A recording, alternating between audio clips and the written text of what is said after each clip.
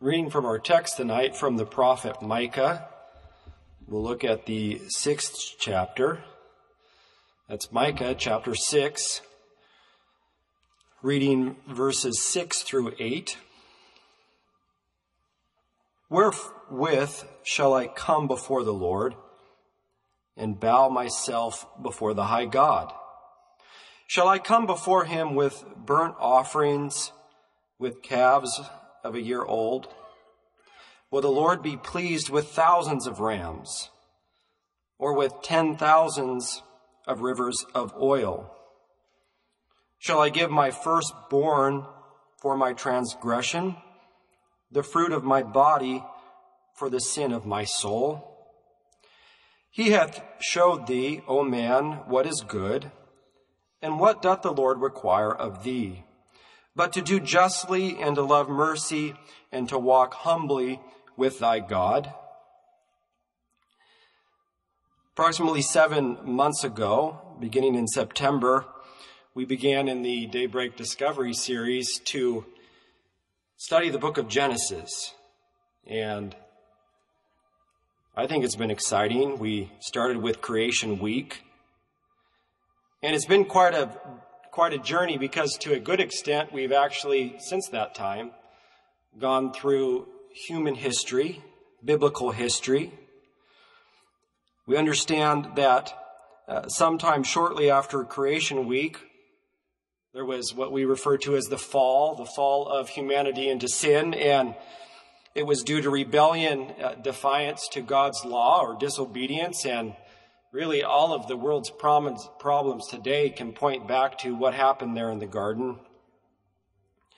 But we know that in Genesis 3, immediately a promise is given of a Savior, one that would come. The first prophecy, we believe, of the Savior coming. Some look in the first verse of Genesis and can find a prophecy when you go real deep into that particular verse. But approximately 1,656 years after creation, we learn that the earth experienced a global flood. And this was a time where all of humanity was so enriched in rebellion and disobedience that it overwhelmed the human race. They thought about evil. They dreamed up evil. They were saturated with evil. It was all consuming. And God is holy, like we know, and so judgment came. There's actually clear scientific evidence today that we learned that the earth is still undergoing geographic or atmospheric repair because of what happened at the time of the flood many, many years ago. And so we know that the Lord God starts all over with Noah and his family. Let's try again.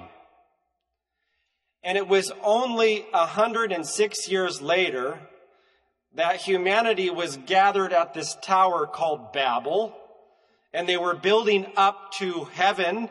They wanted to reach up to who they thought or what they thought the gods were, or reach up as high as they could. This was in direct obedience to God. Back in Genesis chapter 1, God had told humanity to spread abroad and to populate the earth. And then the promise is reiterated to Noah in Genesis chapter 9 to go and multiply. And so God had to force this to happen by introducing languages to the earth. 320 years later, a call goes out to a man named Abram. God begins to introduce a special covenant with a specific people. And it was even more than that, a specific people and a covenant with a specific land to a specific people. Abraham, Isaac, and Jacob, and finally Joseph. Nearly 2,300 years, all in the book of Genesis, we learned. Job was somewhere in that time frame as well. 200 years later, Moses, and then the Exodus. And so from creation to Moses, 2,500 years. Then we learned about where the people possessed the land with Joshua. And after that period of time, the time of the judges, which we learned was about 350 years. And many of the judges reigned, they didn't reign, they ruled, we should say, for 40 years. Othniel, Deborah, and Gideon. Well, the people, they cried out. They looked around at the nations or the peoples around them that had kings, and they said, we want to be like them. And so they cried out for a king. And we have the beginning of the monarchy. A man named Saul, the Bible tells us that he was literally head and shoulders over those of the tribes.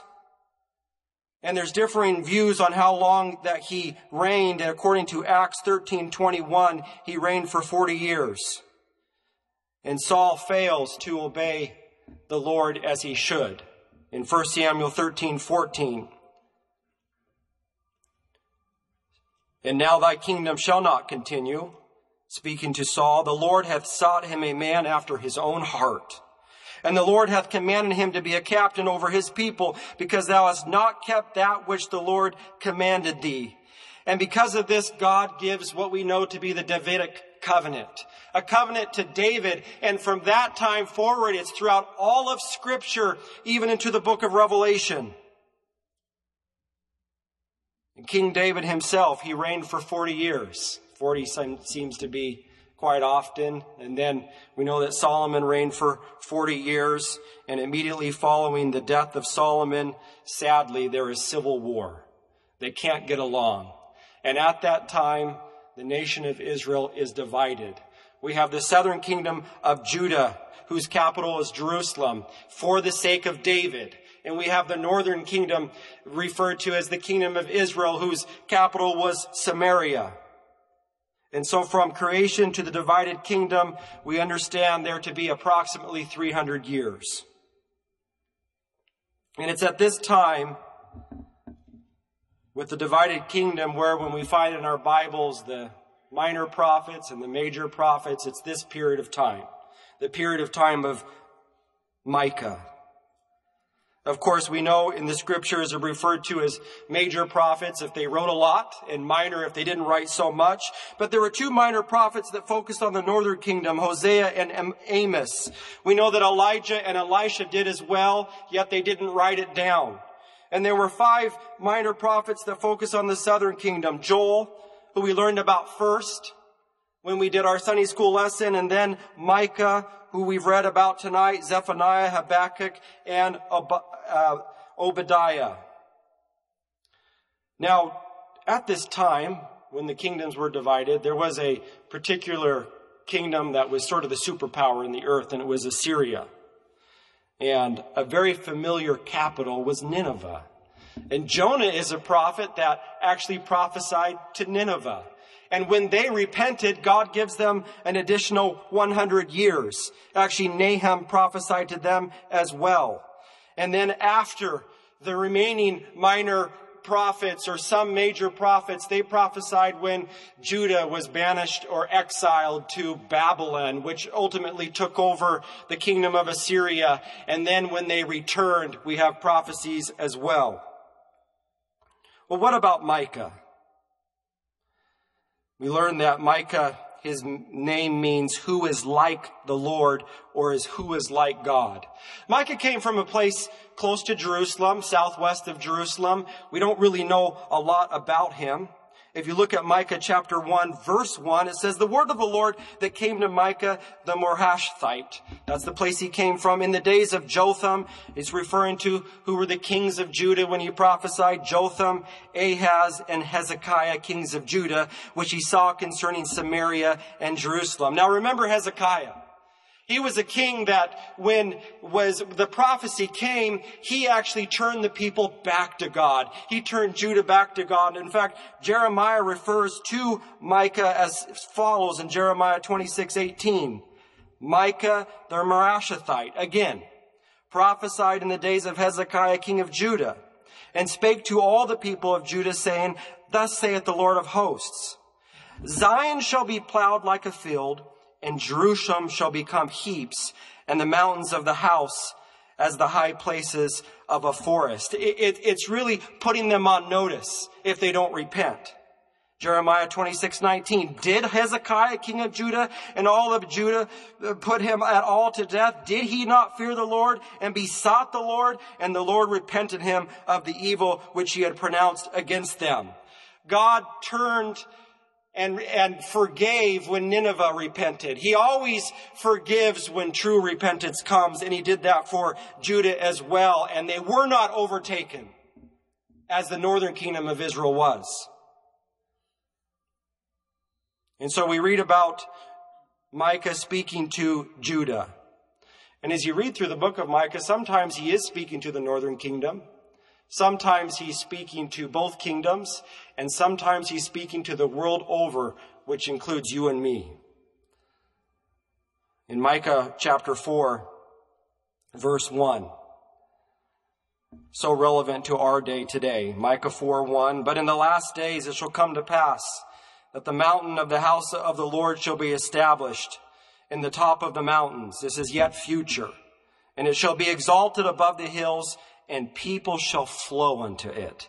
And many nations shall come and say, Come, let us go up to the mountain of the Lord and to the house of the God of Jacob. And he will teach us of his ways, and we will walk in his paths. For the Lord shall go forth of Zion, and the word of the Lord from Jerusalem." A millennial reign of Jesus Christ on the earth, and he shall judge among many people, and rebuke strong nations afar off, and they shall beat their swords into plowshares, and their spears into pruning hooks. Nation shall not lift up a sword against nation, neither shall they learn war anymore. We have heard, and we've read, and we've listened a lot about war lately. I read that the United States spends close to $800 million per year on defense spending, and the world over spends approximately $2 trillion on defense or military spending.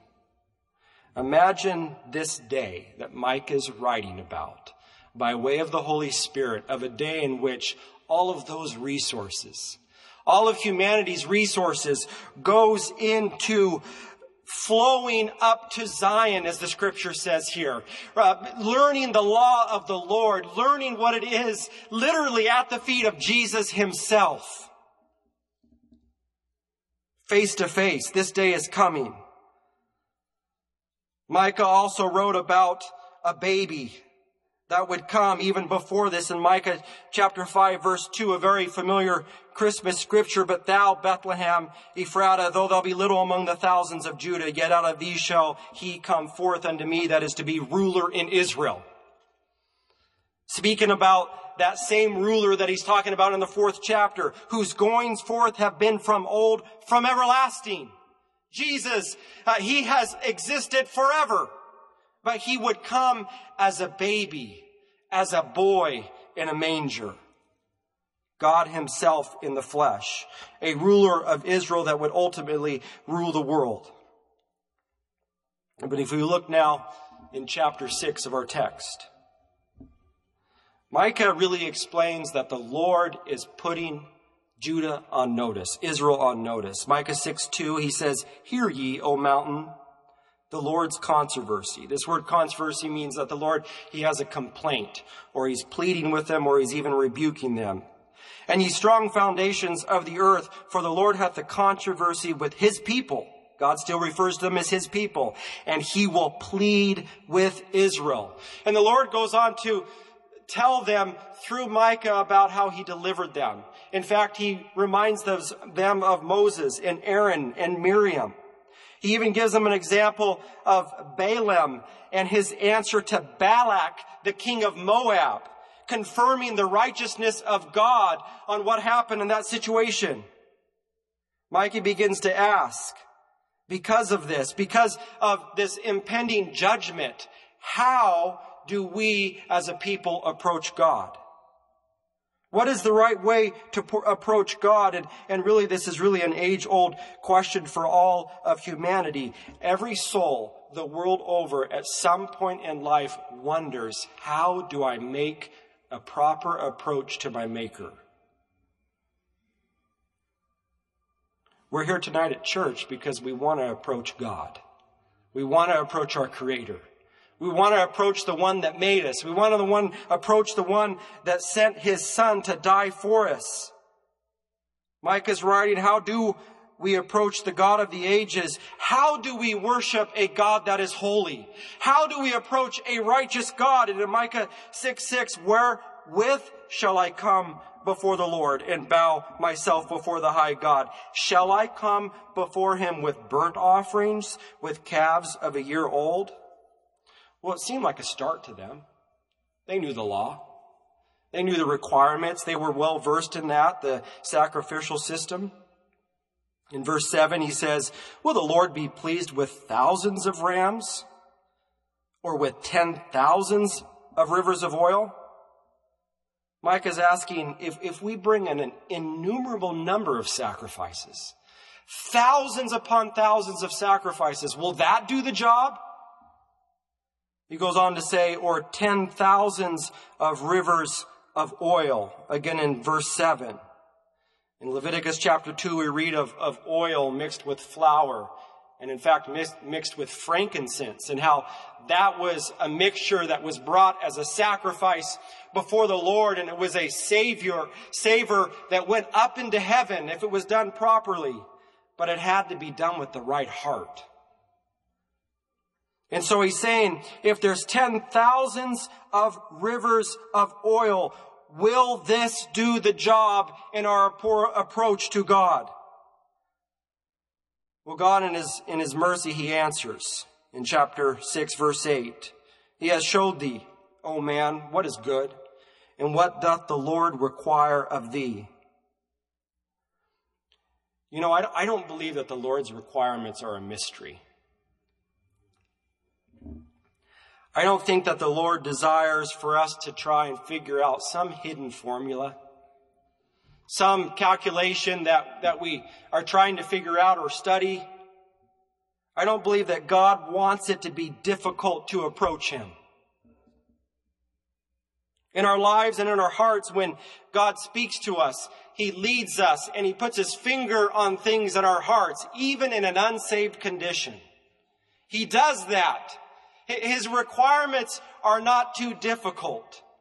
God made you. He made me. He, in his own special way, can speak to you.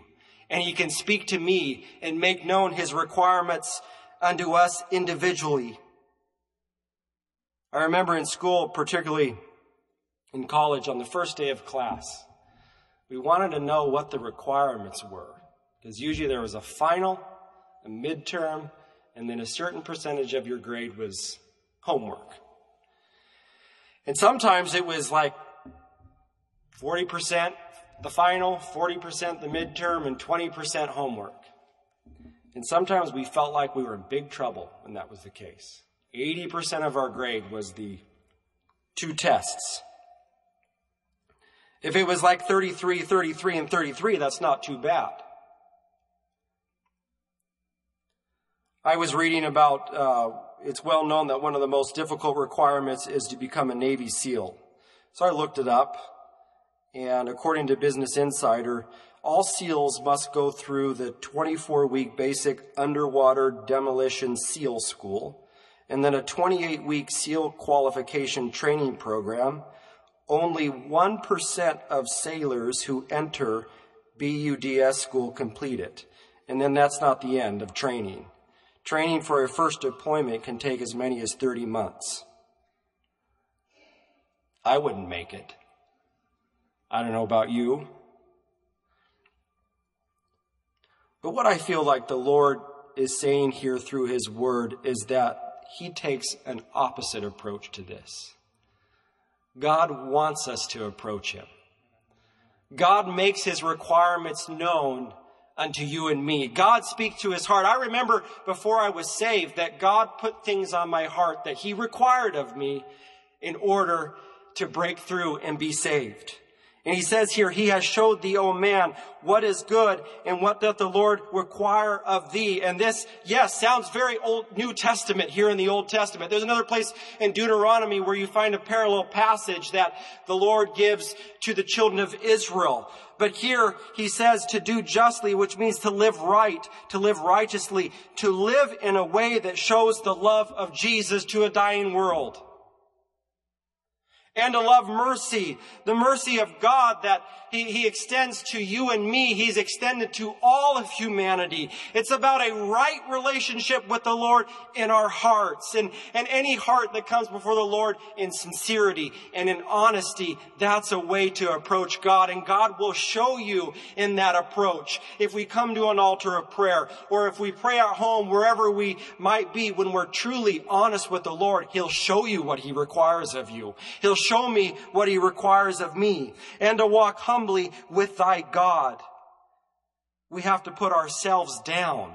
We have to put self down. We have to put pride down. That's what exalted Satan, was that he wanted to be like God. We've learned that in our study of Isaiah recently. We must put pride down. There is a way to approach God, and He makes it clear. When we're seeking for our deeper experiences, He puts His finger on certain consecrations. I want you to stop doing that. I want you to take a break from that. Sometimes we think about fasting that some have done. Sometimes it's just fasting from social media. That might be what it takes in order to receive from the Lord. Sometimes it might be, I remember when I sought for my baptism, fasting from sports for a time because it was getting in the way of my approach to God. And I know we just want to approach God in a way that He hears. And when we do that, God will be faithful to you. God is faithful to us. I believe God speaks to us. I believe God calls us. And I believe there might be some requirements that are being laid on hearts tonight that only you and the Lord know about. That's how God works. He doesn't make it too complicated. He doesn't want to make it too difficult. He wants a relationship with us. He wants you to be sanctified. He wants you to be filled with the Holy Spirit.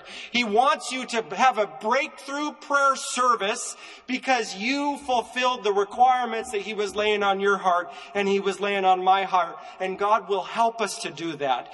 God, in His mercy and in His love and in His grace, just as Micah wrote about, is so relevant to us today. What is the Lord requiring of you? Give it to Christ. Give it to the Lord. God will help you. He will answer your prayer. The song is 340. Let's come out and pray.